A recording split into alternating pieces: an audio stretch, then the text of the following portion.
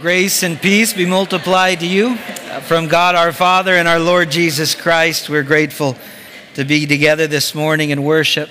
As we continue that worship in the Word, can we take a couple moments to bow in prayer? Father, we are here this morning to declare that you are worthy. You are worthy of our worship. You are worthy of our praise. You're worthy of our love and adoration. We love because you first loved us. Father, as we continue our worship in the Word, we pray, Lord, that you would prepare our hearts and minds for the truths therein, that you would, by your Spirit, soften our hearts so that we can hear the truth. And Lord, allow these truths to take root in our hearts and bear fruit unto righteousness. Father, what we know not teach us, what we have not give us, and we are not in Christ, we ask that you would make us, and we ask it all in Jesus' name. Amen. There is a story that's told during the Civil War period in America's history when a northerner had come to a slave auction and he had purchased for himself there a young slave girl. As they departed from the auction, the man turned to the girl and informed her, "You are now free." This young girl didn't know what to say, didn't know what to do, hadn't experienced freedom before. She began to ask a series of questions as she was processing it all. She said, "So you mean I'm free to do what I want?" He said, "Yes, you're free." She said, "I'm free to say what I want and be who I want." He said, "Yes, you're free." He said, "So you're saying I'm free to go where I want?" He said, "Yes, you're free." Well, she said, "If that's the case," as she thought about it, "I choose to go with you." You know, this morning we're reminded, you and I as believers have a similar story. The Bible says in Galatians chapter 4, verse 5, that God sent his son Jesus to redeem those who are under the law, that we might receive the adoption as sons. To be redeemed means to be bought out of the slave market of sin. To be redeemed means to be delivered from the demands of the law and the penalty of the law. To be redeemed means to be bought with the precious blood of Jesus Christ. And I'm here this morning to not just remind us as believers that we have been redeemed, but ask this question: if we have been redeemed, if we have been bought out of the slave market of sin and delivered from the demands and the penalty of the law, how then shall we live? If we've been granted freedom and everlasting life in Christ, if we've been justified by faith and not by the works of the law, how then shall we live in light of the liberty that's been provided for us in Christ Jesus? That's what we're going to talk about this morning in Galatians 5. That's where I'd invite you to open your Bibles with me if you have them. Galatians chapter 5, and we'll be looking at the first 12 verses together. As you head there in your Bibles, the letter of Galatians is a letter all about the gospel of God's amazing grace. In the first couple chapters, if you've been with us in our study, we talked about Paul's defense of this gospel of grace as he defended his own apostleship and his authority to preach it. In chapters 3 to 4, Paul declared the true gospel of grace. He said that we are justified by faith and not by the works of the law. That you can't try to be a good person to get into heaven. You have to recognize that no one is good. Trust in Christ and his righteousness, and that's how you get into heaven. So having defended the gospel in chapters 1 to 2 and declared the gospel in chapters 3 to 4, Paul now applies the gospel and answers this question that we've been waiting to consider: how then shall we live? If we've been granted freedom and everlasting life, if Christ has redeemed us from the slave market of sin and delivered us from the bondage of the law, how then shall we live? And we're going to talk about that and more in chapters 5 to 6, but we begin in the first 12 verses together. How do we live in the liberty that we've been provided? Would you stand in honor of the reading of the word together? Galatians 5, beginning in verse 1, reads this way: "Stand fast, therefore, in the liberty by which Christ has made us free, and do not be entangled again with a yoke of bondage. Indeed, I, Paul, say to you that if you become circumcised, Christ will profit you nothing. And I testify again to every man who becomes circumcised that he is a debtor to keep the whole law. You have become estranged from Christ, you who attempt to be justified by the law. You have fallen from grace, for we through the Spirit eagerly wait for the hope of righteousness by faith. For in Christ Jesus neither circumcision nor uncircumcision avails anything, but faith working through love. You ran well. Who hindered you from obeying the truth? This persuasion does not come from him who calls you. A little leaven leavens the whole lump. I have confidence in you, in the Lord, that you will have no other mind, but he who troubles you shall bear his judgment, whoever he is. And I, brethren, if I still preach circumcision, why do I still suffer persecution? And the offense of the cross has ceased. I could wish that those who trouble you would even cut themselves off. The word of the Lord. Y'all may be seated in the presence of God this morning. God sent his Son to redeem those who are under the law so that we might receive adoption as sons. How then shall we live? We've been justified by faith and not by the works of the law. How then shall we live? We are free in Christ. We've been delivered from the demands of the law and the penalty of the law. We have this liberty in Christ. How then shall we live? In our text this morning, Paul is going to give us a command to obey in the first 6 verses, and then a warning to heed in verses 7 to 12. We begin this morning by talking about a command to obey. Paul begins verse 1 in chapter 5 by telling us this. He says, "Stand fast, therefore, in the liberty by which Christ has set us free. And do not be entangled again by the yoke of bondage." There are 2 commands in there. He says, stand fast or stand firm. And secondly, do not be entangled again by the yoke of bondage. To stand fast, as we consider this command, is to stand firm in the freedoms that have been provided in Christ Jesus. To stand firm and to stand fast is essentially a military term. You think of a soldier who stands fast and stands against anyone who might stand against them and hold their ground and stand their ground. Think of an individual who's alert. An individual who resists attack. An individual who is with fellow soldiers in order to stand their ground. And Paul tells us to stand firm in the freedom that has been provided for us in Christ Jesus. You know, during the American Revolutionary War, somebody had famously said, "Give me liberty or give me death." You know what Patrick Henry was saying when he quoted that, when he said that? He was saying, "I would rather lose my life than to lose my civil liberty." You know, if someone is willing to lose their life for their civil liberty, how much more the freedom that we have received in Christ should we stand firm in? Should we hold on to and not let go? You know, what it means to stand firm in the freedom that Christ has provided us is to enjoy the assurances that we've been given as those who have been justified by faith and not by the works of the law. To stand firm in the freedom that Christ has provided us through faith in Jesus, we can hold tightly to the assurance that our sins have been forgiven. We can hold tightly to the assurance that our salvation is secure, not because of what we have done or what we can do, but because of what Christ has accomplished on the cross on our behalf. So to stand firm is to hold tightly to those assurances that by faith in Christ alone, we have our sins forgiven and we have the security of our salvation. And that's a great blessing indeed. You know, if I could sum up the 2 religions that there are in the world, they are spelled one of 2 ways. The first religion is spelled D-O. This religion comes in many shapes and comes in different sizes, but the manner in which you find a right standing before God is by doing this or by doing that.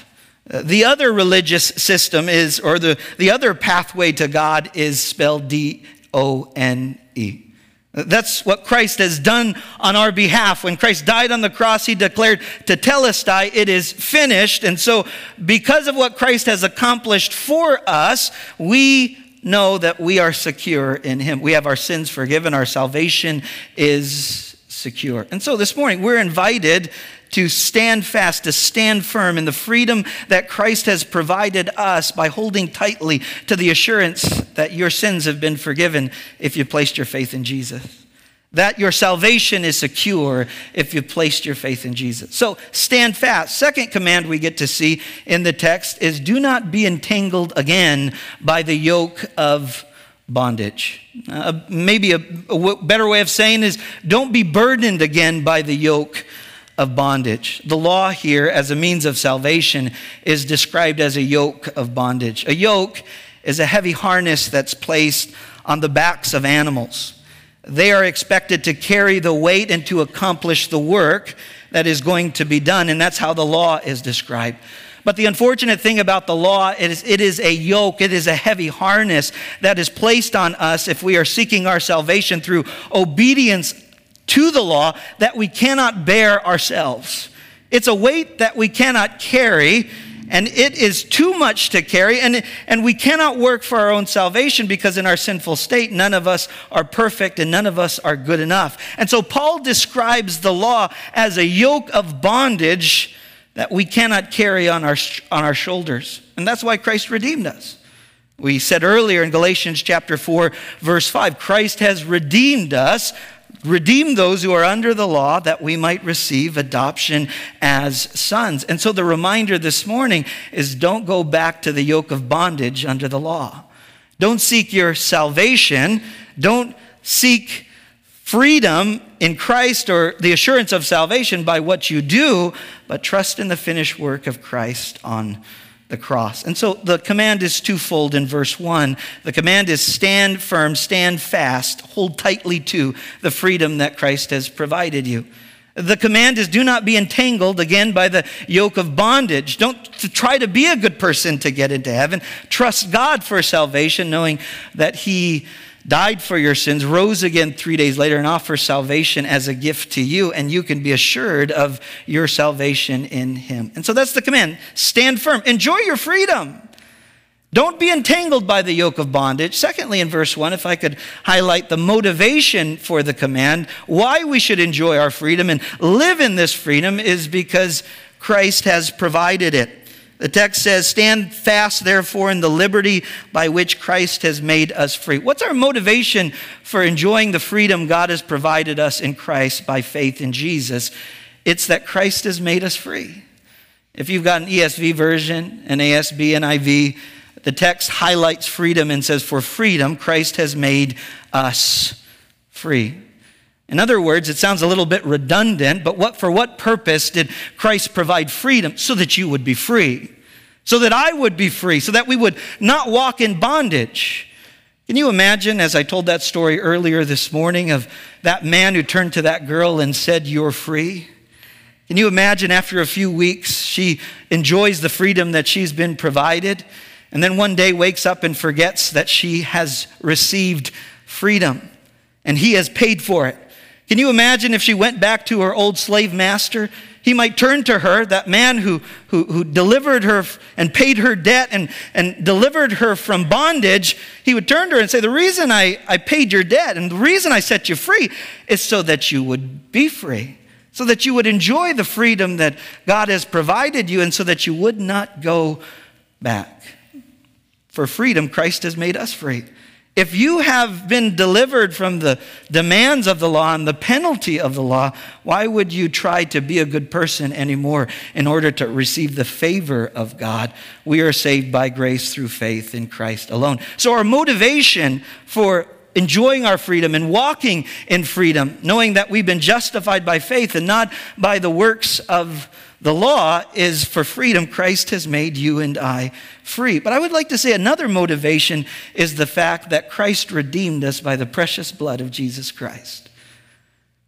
Christ redeemed us by His precious blood. 1 Peter chapter 3, verse 18 to 19 says this, knowing that you were not redeemed by corruptible things, like silver or gold from your aimless conduct received by the tradition from your fathers, but with the precious blood of Christ as of a lamb without blemish and without spot. If Christ paid such a price, if he redeemed us by his precious blood, why would we do anything other than enjoy the freedoms he has provided us? Why would we try to earn our salvation or put that burden on someone else, that we would be reminded and remind others that we've been justified by faith and not by the works of the law? And so the motivation for enjoying our freedom is Christ has made us free. And so we should walk in the freedom that God has provided each one of us. Not only do we receive the command to stand firm, enjoy the freedoms we've been provided, to not be entangled by the yoke of bondage, returning back to the demands of the law and the penalty of the law as a means of salvation, obeying the law as a means of salvation, considering our motivation for the command, Christ has set us free. So let's walk in the freedom God has provided us. Paul then in verses 2-4 goes into a series of warnings for those who don't obey the command to enjoy their freedoms. What's at stake if we don't enjoy the freedom that Christ has provided, that we are justified by faith and not by the works of the law? We can't be a good person to get into heaven because none of us are good enough. We have to trust in Christ and receive his righteousness to get into heaven. What's at stake if you go back to the bondage of the law? Paul says it in verse 2. He says, I indeed, Paul, say to you. Paul wants to really get their attention, and so he introduces these warnings by means of saying, I want to talk to you about this. I want you to take it seriously. I want you to look at me or hear these words carefully. Indeed, I, Paul, say to you that if you become circumcised, Christ will profit you nothing. Now, when Paul is talking about circumcision here, Paul is not talking about the act of circumcision in and of itself. When you read verses 2, 3, and 4, you learn that Paul is talking about circumcision that is used as an attempt to be justified under the law. And so, as we've been reading the letter of Galatians, we're reminded that since Paul originally shared the gospel, there had been false teachers who had come into these churches in Galatia. And the manner in which they deceived the people is they said that faith in Jesus is important, but they said that faith in Jesus is not enough for salvation.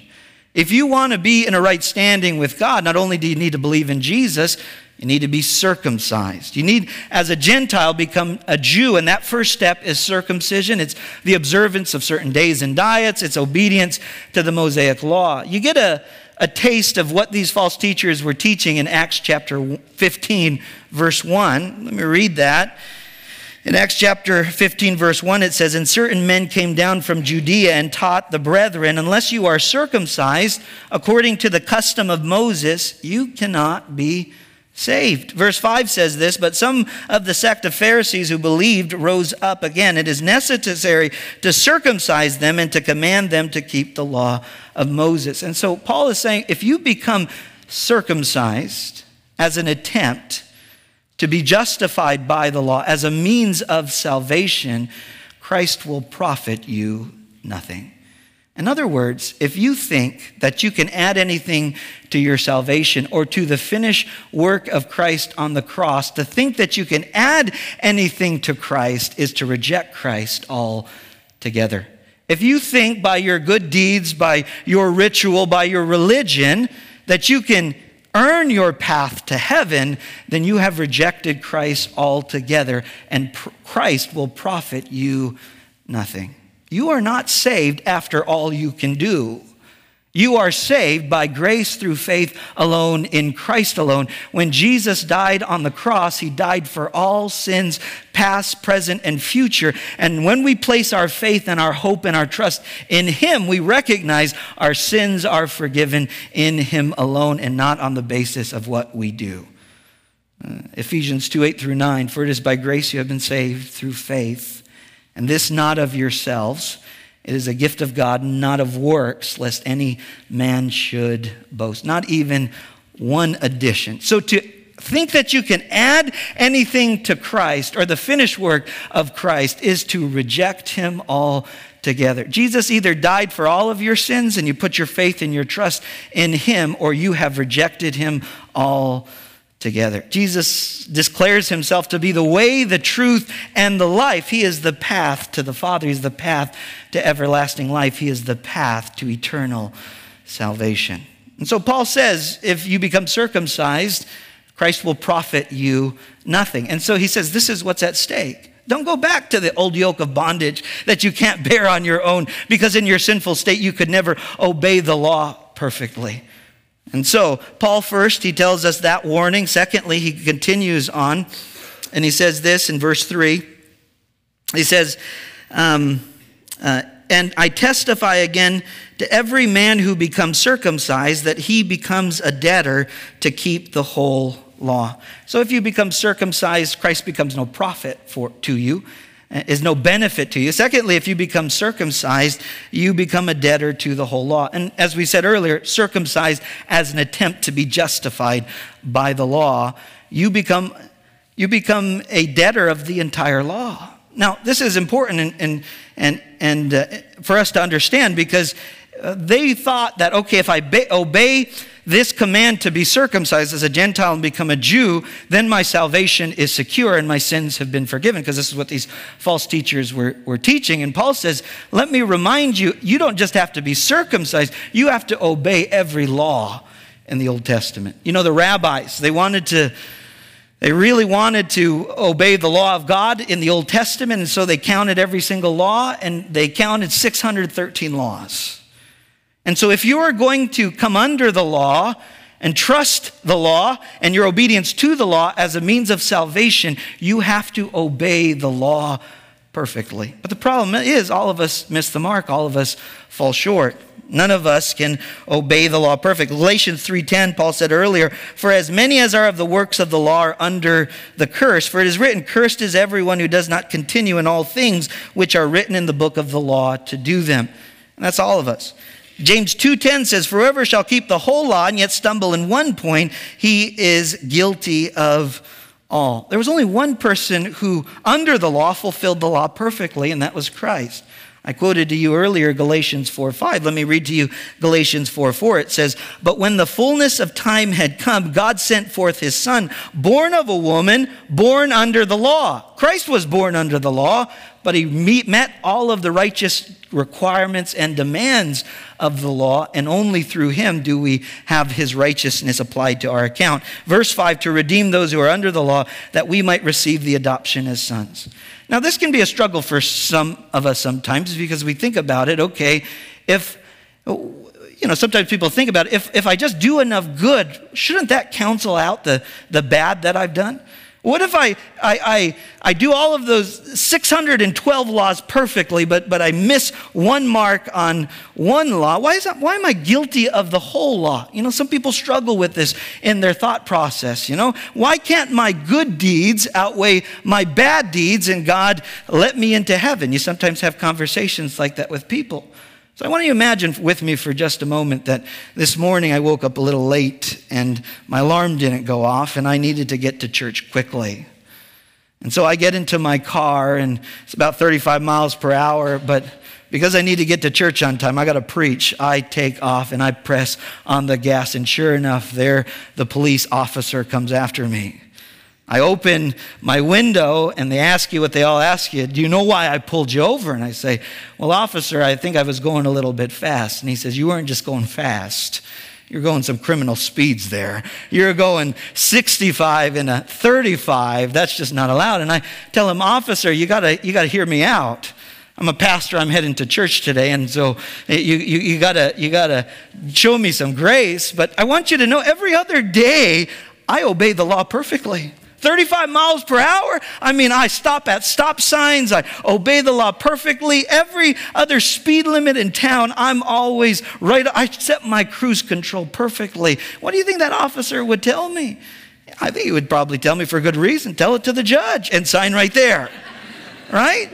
Because even though I break the law on that one day, and the rest of the time I'm doing all good, to break one part of the law is to break all of it. And Paul says, if you become circumcised as an attempt to be justified by the law, what you're doing is you don't just have to obey that law, you have to obey all of it.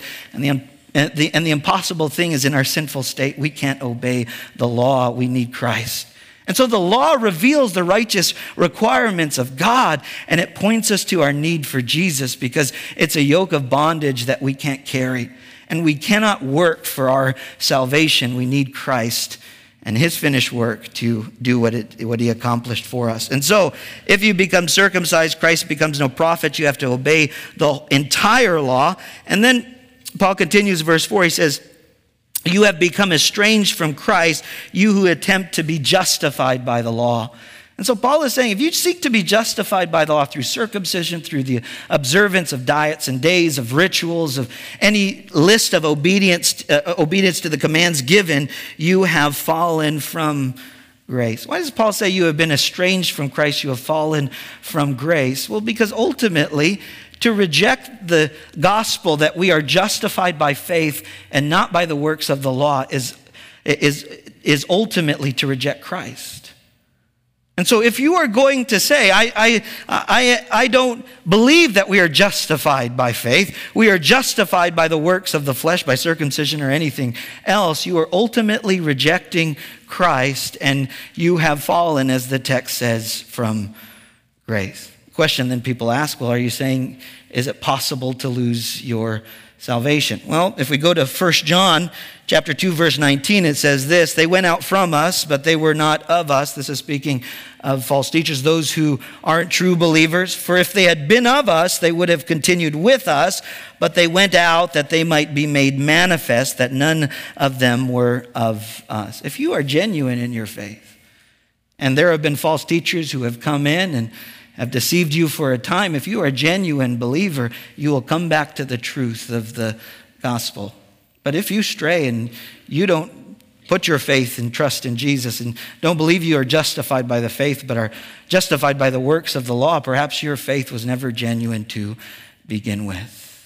Those who are genuine in their faith, Christ has illuminated them to the truth of the gospel through the Spirit of God who resides in them. But Paul gives this serious warning, and he says, don't try or attempt to be justified by the works of the law.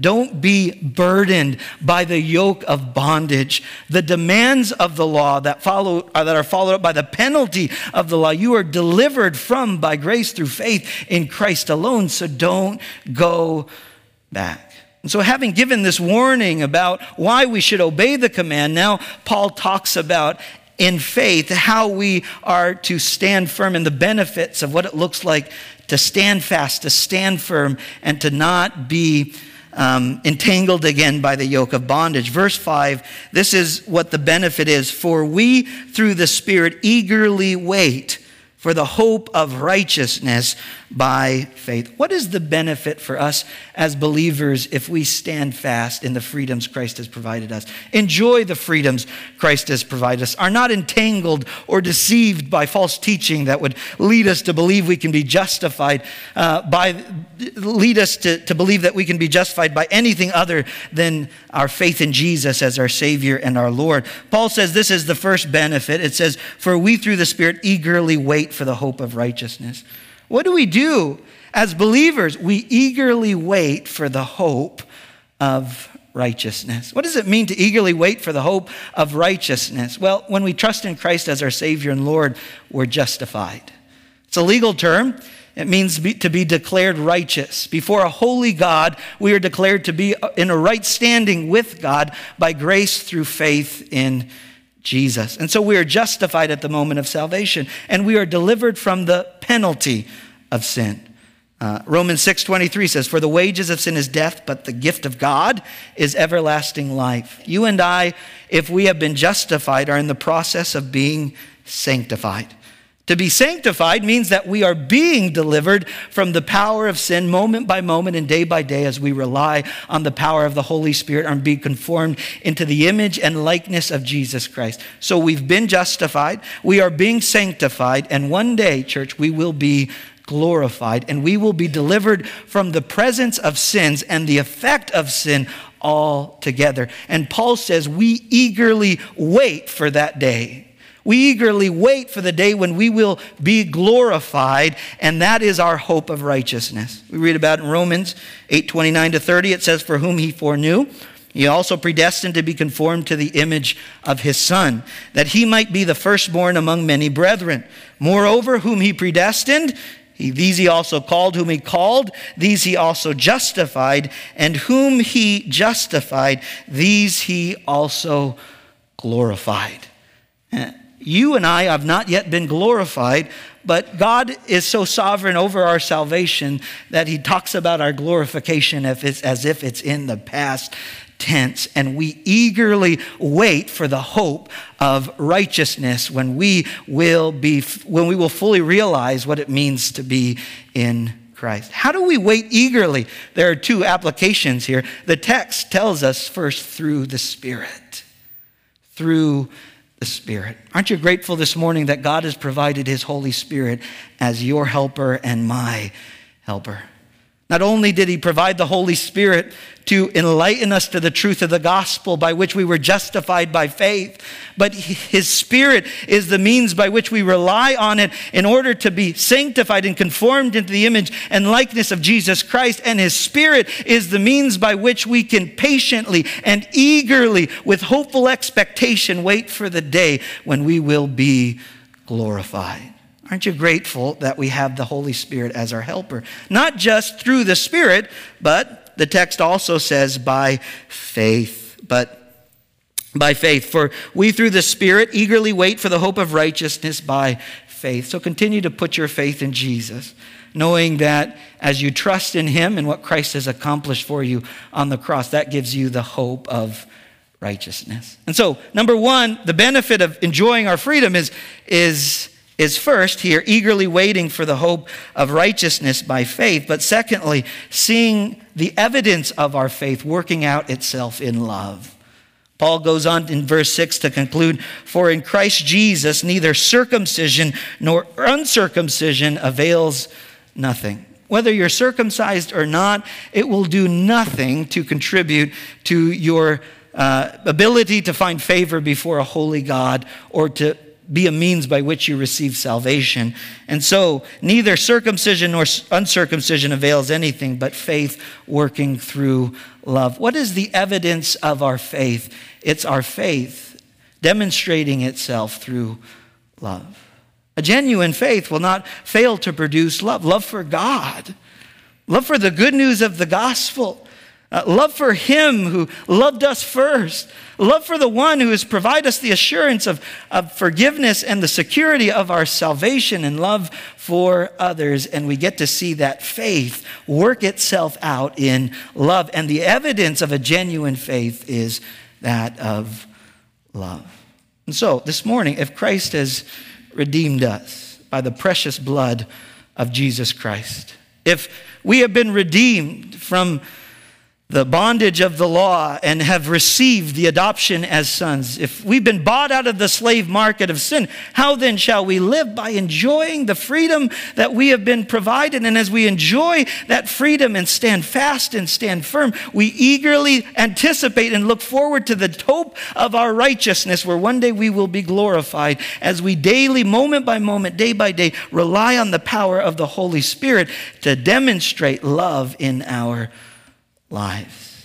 So this morning, in light of the first 6 verses, what would be our takeaways in light of standing fast and not being entangled again by the yoke of bondage? If I could give you 2 ways to enjoy your salvation, 2 very practical ways to enjoy your salvation. We've already talked about it. The first is enjoy your salvation by enjoying the assurance that your sins have been forgiven. Enjoy your freedom in Christ, knowing that you are justified by faith, by enjoying the assurance that your sins have been forgiven. The Bible says, "For God so loved the world," John 3:16. "For God so loved the world that he gave his only begotten Son, that whoever should believe in him should not perish, but have everlasting life." The reason Jesus came and went to a cross was to bear our sins, so that our sins would be forgiven. Whether you realize it or not, as you come together this morning, your greatest need and my greatest need in this world is not our need for food, our need for electricity, is not our need for a home to go over our head. Our greatest need is forgiveness. The Bible says all have sinned, all have fallen short of the glory of God. If we are going to get into heaven, if we're going to spend eternity with God and his people, he is a holy God. We are guilty sinners. What we need, our greatest need, is forgiveness. And if you're enjoying the assurance that your sins have been forgiven, if it's your greatest need, you can also enjoy the assurance that if he can meet your greatest need, he can meet your every need. You know, for some of us this morning, the month of January has been particularly difficult. Not just an ice storm, perhaps damage to your home, damage to your property. Perhaps there are some this morning who are struggling financially, others who are experiencing health problems. You've gone into the doctor, you're holding the hand of a loved one. Possibly there have been things that happened this past month that have overwhelmed you and have been too much to bear at times. And you say, God, why me? And we can go back to the truth of the gospel and the freedom and the liberty that Christ has provided us and be reminded, if God can meet our greatest need and our ultimate need for forgiveness, how much more can he meet our every need? And so this morning, we are going to preach Christ and him crucified. Why? Because when we fix our eyes on the truth of the gospel, we are reminded that we serve a God who's not just sovereign over our salvation, but sovereign over all things. And when we get to a place in our life where we realize, I don't know how to move forward, we can trust in a God who holds everything in his hands and say, I entrust myself to your care. That's what it looks like to live in the liberty that Christ has provided each one of us. Don't just enjoy the assurance that your sins are forgiven, but secondly, enjoy the assurance that your salvation is secure in Christ by faith in him. During the 24 days of prayer and fasting, I would say it has been a great joy and blessing to pray for the different requests that have been written down of our church body. And one of the greatest joys that I've had, and I'm sure others have had, as we've had the opportunity to pray, is the prayer for the salvation of those among your family members and your friends, those in your circles of influence who don't know Jesus. And it has been a great privilege to say, I don't know that person, I don't know their story, but as they've written down this prayer request for their salvation, Lord, you know their story and you can bring about salvation according to your power through the Holy Spirit. And so we entrust that person to your care. And what a blessing it is to rely on God, who is sovereign over salvation, to draw the hearts of unbelievers to himself and use us to share our faith with them in the process. This morning, I pray that you would enjoy the assurance that your salvation is secure. And because your salvation is secure, because you've trusted in Christ, you can share that with those around you who don't know Jesus. And ask God to move their heart, to open it to the truth of the good news, that they can be justified by faith, just as you have as well. And so this morning, enjoy the freedom that Christ has provided. Enjoy the assurance that your sins are forgiven and your salvation is secure. So first, we talked about the command to obey. Secondly, the warning to heed. In verses 7 to 12, as Paul continues through our text, he is going to give a warning about these false teachers. Paul tells us how dangerous they are and how problematic they are, how they trouble those that they come into contact with. Paul begins and says, you ran well. Who hindered you from obeying the truth?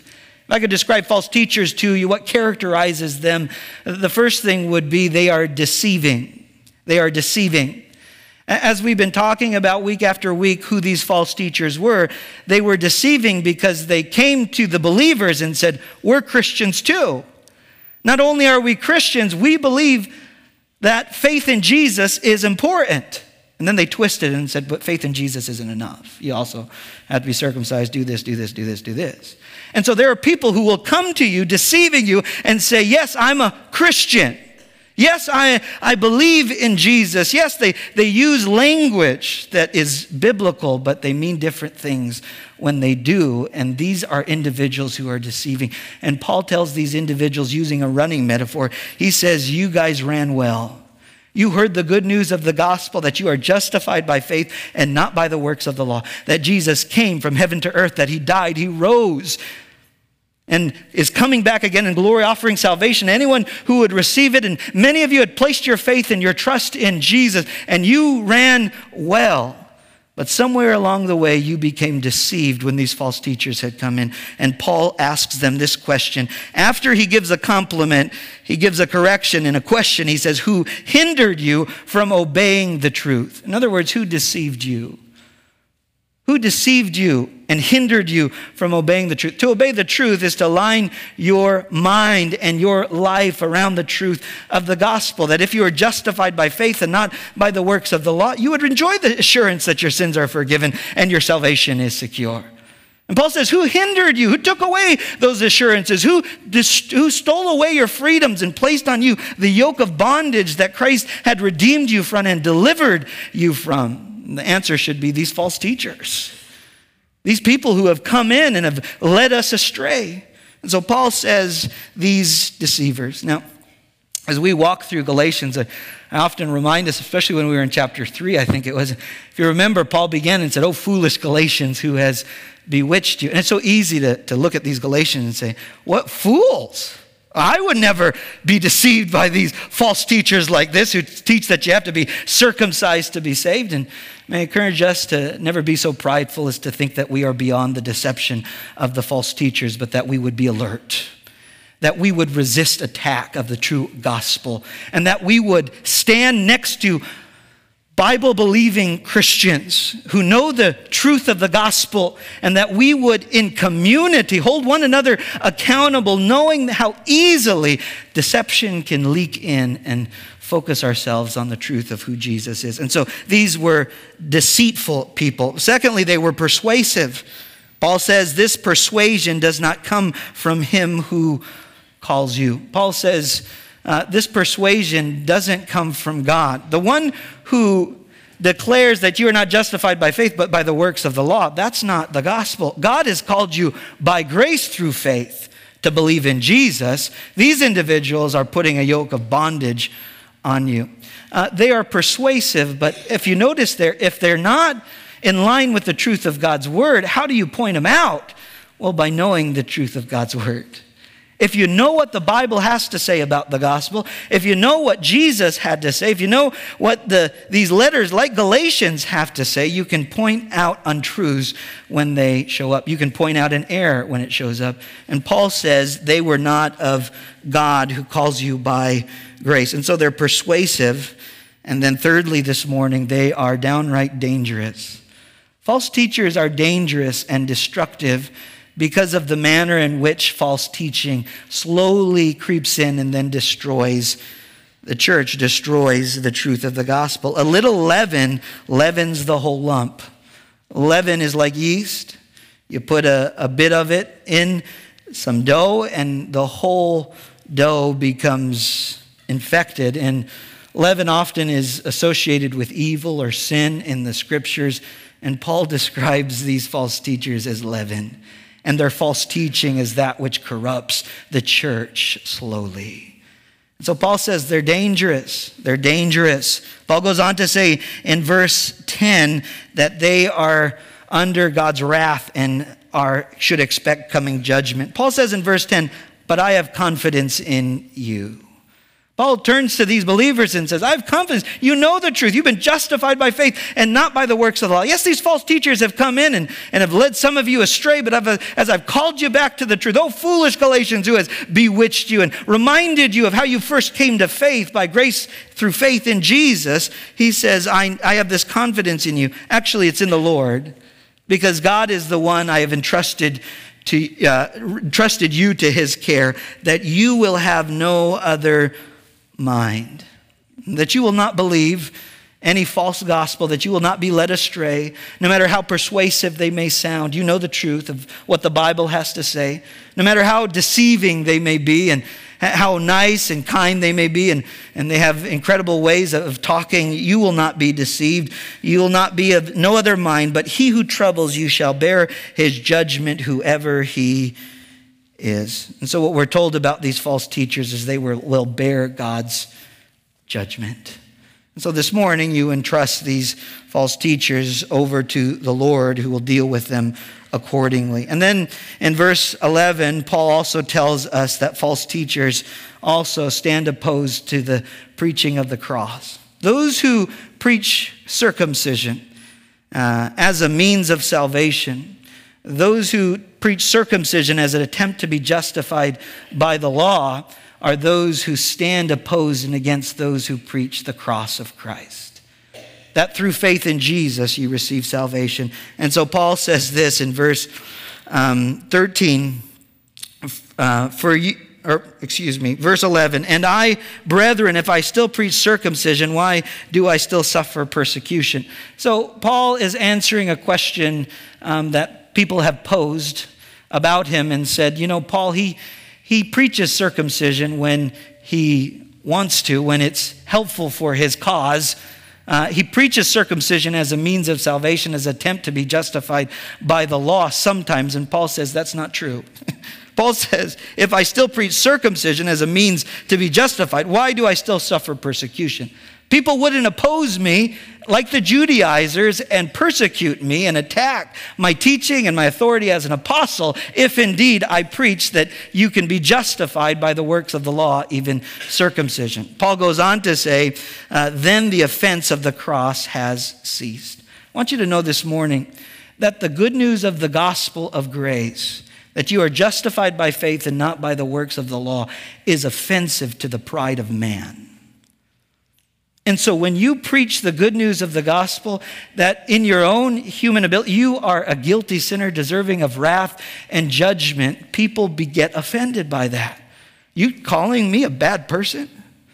People get offended when you tell them this because the gospel is offensive and tells us of our deep need for Christ, that apart from Christ, we have sinful, wicked hearts that will deceive us into believing we're better than we are, into thinking that we don't need Christ and Him crucified, to thinking that we can earn our salvation. And Paul reminds us that it is offensive to human pride to preach the gospel of grace, to the point that some are persecuting Paul and others for their faith. So if you're going to be a preacher of the cross of Christ, expect to offend some people sometimes. Not because of the message or the manner in which you bring it. Hopefully you teach the truth in love, and you do so by your dependence on the power of the Holy Spirit. But no, there are going to be times when you share your faith where people will be offended among your family members and among your friends, but you can be faithful to share it nonetheless and ask God to use that message to draw their hearts to Himself. And so the message of the gospel is offensive to some. And then Paul concludes with these words and says, I could wish those who trouble you would even cut themselves off. In other words, they would do less harm if they castrated themselves rather than circumcised you. Pretty strong words there from Paul. Paul is saying these people are so much harm that we need to deal with them accordingly. They are dangerous, they are destructive, and I wish that they would castrate themselves instead of tell you need to be circumcised, because ultimately they're mutilating the truth of the good news of the gospel. This morning, we're invited to heed the warning, to guard our hearts, guard the truth of the gospel against those who would seek to pervert it.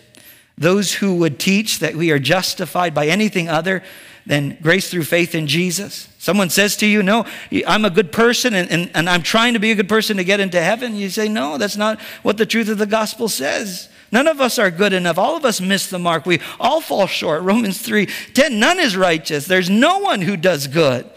Romans 3:23, all have sinned and fallen short of the glory of God. But aren't you grateful that while we were still yet sinners, God demonstrates His love for us in this? Romans 5:8. God demonstrates His love for us in this. While we were still yet sinners, Christ died for us. This morning, if I could just give you just a few takeaways as we heed the warning and enjoy the freedoms that Christ has provided each one of us. The first one is this: abandon your own efforts as a means of salvation and place your faith and trust in Jesus. Abandon your religion, abandon your ritual as a means of salvation, and believe in Christ and Him crucified. The good news of the gospel is Jesus came from heaven to earth. He died, He was buried, the third day He rose again, and He offers salvation to you and me if we will believe in Him. He'll forgive your sins. He'll redeem you from the curse of the law. He'll deliver you from the bondage of sin and from the law and the yoke of bondage under that, and you can experience life eternal. So abandon your own efforts. Trust in Jesus. Admit you need Him. Believe in Christ and Him crucified, and confess Him as Savior and Lord. Secondly, adopt an attitude of gratitude as you celebrate His amazing grace in your life. You know, when we think about His grace, it's a wonderful thing to consider how He called us to the faith. But as we consider His grace, may we think about how He continues to sanctify us and conform us into the image and the likeness of Jesus Christ. And then lastly, this morning, we are invited to rely on the power of the Holy Spirit in all things. As you rely on the power of the Holy Spirit, what does it look like to walk in the freedom that God has provided you? I really believe we're going to prioritize His word. We're going to prioritize prayer. We're going to prioritize Christian community, and then watch the amazing things that God does. Can we pray this morning? Father, we are grateful for the freedom that we have in Christ. Thank you for the good news that God the Father sent His Son Jesus to redeem those who are under the law, that we might receive the adoption as sons. Thank you, Father, that this morning we're reminded that we've been bought out of the slave market of sin. We've been delivered from the demands and the penalty of the law, that because of the faith we have in Jesus, we have the assurance that our sins are forgiven and that our salvation is secure. I pray, Father, for those that you have placed around us in our circles of influence who don't know Jesus, that as we enjoy the freedoms that have been provided us, that we would invite others to experience that freedom, to be justified by faith, that they would not continue to seek to be a good person to get into heaven, but abandon their own human efforts and trust in Christ and Him crucified. I pray that you would use us to not just pray for their salvation, but to witness to them about the truth of the gospel. Father, I pray this morning for anyone who would say, you know, I've been trusting in my own efforts. I've been trusting in my own abilities to get me into heaven, but today I'm ready to abandon that and place my faith in Jesus. I pray that they can express this genuinely from their hearts. Father, I admit my need for Jesus. I know, Father, without Christ, I am guilty. I'm a sinner. I've missed the mark. But I believe that Jesus is the Christ, the Son of God, who has come into the world. He died for my sins so that I could be forgiven. I confess Him as my Savior who forgives my sins, and my Lord, the one I'm going to follow all the days of my life into eternity. Father, allow us to walk in the freedom that we have been given in Christ Jesus, both today, throughout this week, and as we get to witness to others. We pray it all in Jesus' name. Amen.